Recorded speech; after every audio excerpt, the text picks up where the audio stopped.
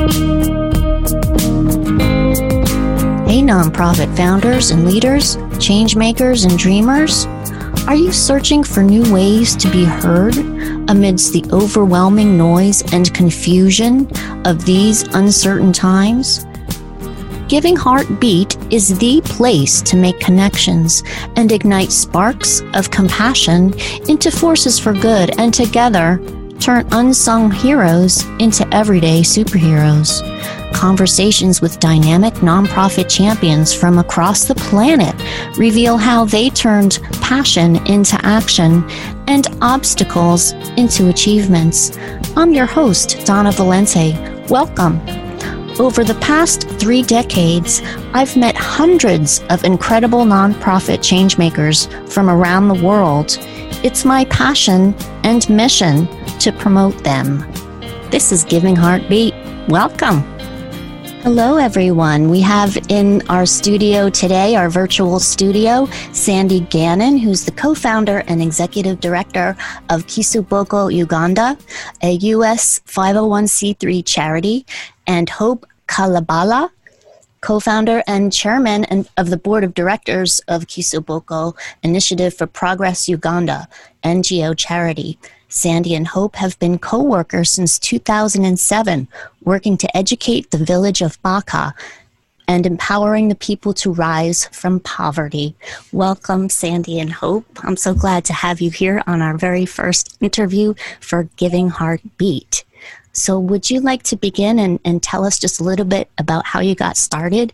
And then we'll talk about how COVID specifically affected your nonprofit.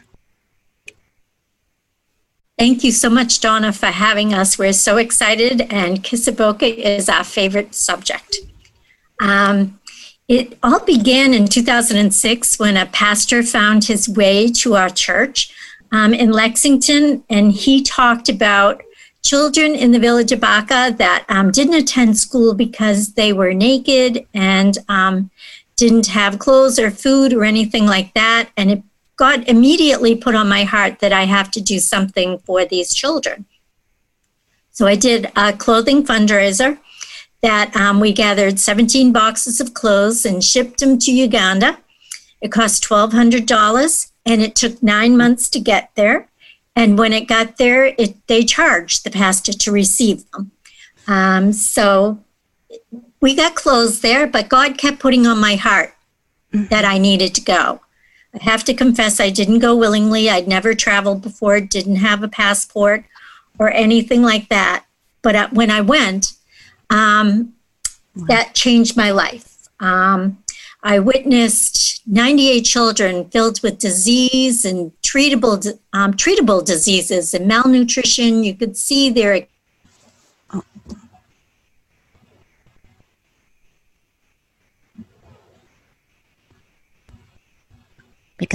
You're frozen, Sandy.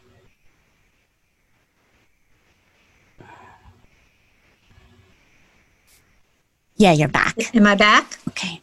Okay. So should I keep going? Yeah, it was right about when you got to the village and the children that you saw with the preventable diseases. Oh, okay.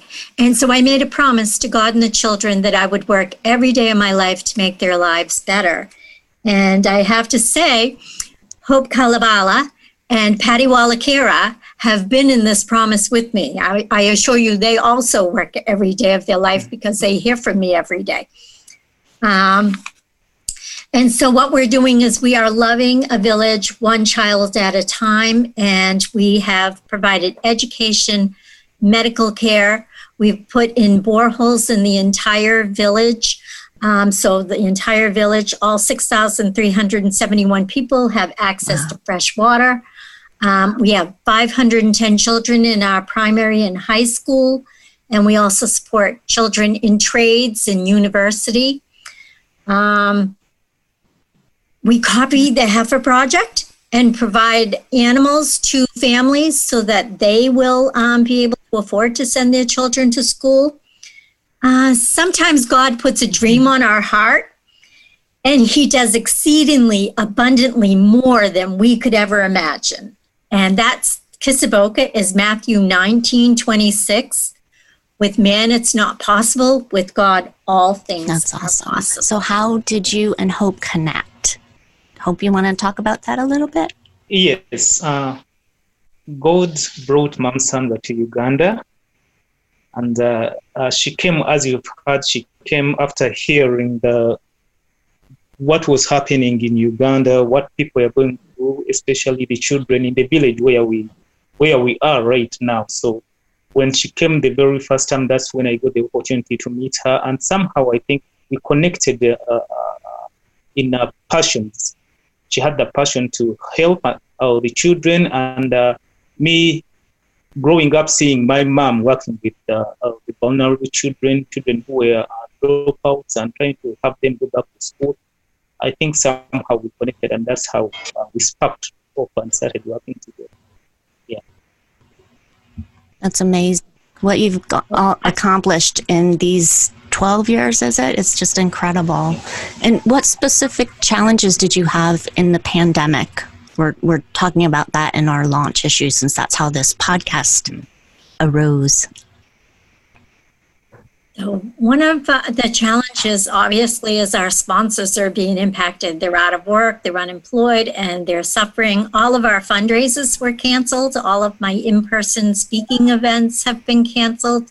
So we're struggling to get a steady income so we can continue supporting. Hope's going to speak to what's happening in Uganda, and it's really thank you very challenging. Yeah, the challenge here is that when kids are kept away from school, there is a lot that happens without us monitoring. And children, because they are not watched more than work, they go into child labor to be able to earn a living, because at home things are sometimes challenging. They can't provide lunch like we do at school, so they have to go and work to earn something. And for some girls, some have ended up going back into sex trade to be able to survive, something which is a huge challenge, because we cannot be able to monitor them wherever they are scattered. We are trying, but it is not easy. Sometimes by the time you get to them, they are already into the trade, or sometimes they're even pregnant, something which is very, very bad. And some have gone back into, their parents have given them up into child marriage, because child marriage is a very serious problem in the village of Rwaka, like anywhere else in Uganda. So those are some of the challenges we are having. And the fact that we have been looking after various diseases, trying to get them to hospitals to treat them. During this pandemic, we had a lockdown. Vehicles were not supposed to move, and transport became a problem. So people were supposed to get treatment. We could not get them to hospitals, and their diseases have somehow become worse than they were before. So that is really a big problem. Wow. So the one major pandemic disease then made everything else in the country that much worse and harder, it sounds like. Yes. Yeah, so, and you guys collaborated on a book, right? You want to tell us a little bit about that? That's so exciting. Mm-hmm. Hope wrote the book. It is I just helped him get it published. It is an amazing book, and it is really about the lives of the girls in Baka told through the lens of one girl. So yeah, tell us about it, and where folks can get it. Yeah, what inspired me to write this book were the rampant early marriages, child marriages that our girls were experiencing against their own will. Parents wanting to earn from them, so they sell them off to men so that they can earn from the bride price. So that is where I come from to write the book, so that I can throw a light on what is happening in where we are working in the village of Baka, but almost everywhere, most of the parts of the country. So that is where the book that's where it's coming from, and the effects of it. So it is true, like Mom Sandra said, through the lens of one girl, what she faced and how she was impacted by such an issue. That is where I best write the book. Yeah. Oh, gotcha. And what is the name of the book? The book is called Whose Daughter Am I? Whose Daughter Am I? Yes. And folks can get that on Amazon, yes, right? It can be found on Amazon. Yes. Yep. All right. Okay, so we're going to wind up this launch interview right now, and I'd like you to tell our listeners where they can find out more about Kisaboko Uganda and what they can do to help. Do you have a website they can go to? We do. It's kisaboka.org, and it's on Facebook, Kisaboka Uganda Inc. We also have Instagram, Kisaboka Uganda, and they can follow me on Facebook. I'm Sandra Gannon. I tend to post personally a lot. Okay, wonderful. Well, it was great to have you here. Thank you so much for being part of my launch interview, and we're going to talk to you soon. Take care. Thank you. Right. Well, that's a wrap for this episode of Giving Heartbeat, where we make unsung heroes into everyday superheroes. Please be my hero and subscribe, download, rate, and review, and tell all your friends. Thanks so much for listening. Thanks to Naomi Charney for my beautiful cover art. Thanks to Chris Hogan for his theme music, Pure Magic, and to audio engineer extraordinaire Don Sternecker at Mixolydian Studios. Please take action today to support nonprofits that connect with your passion. Be the change you want to see in the world. Until next time, the beat goes on. This is Donna Valente.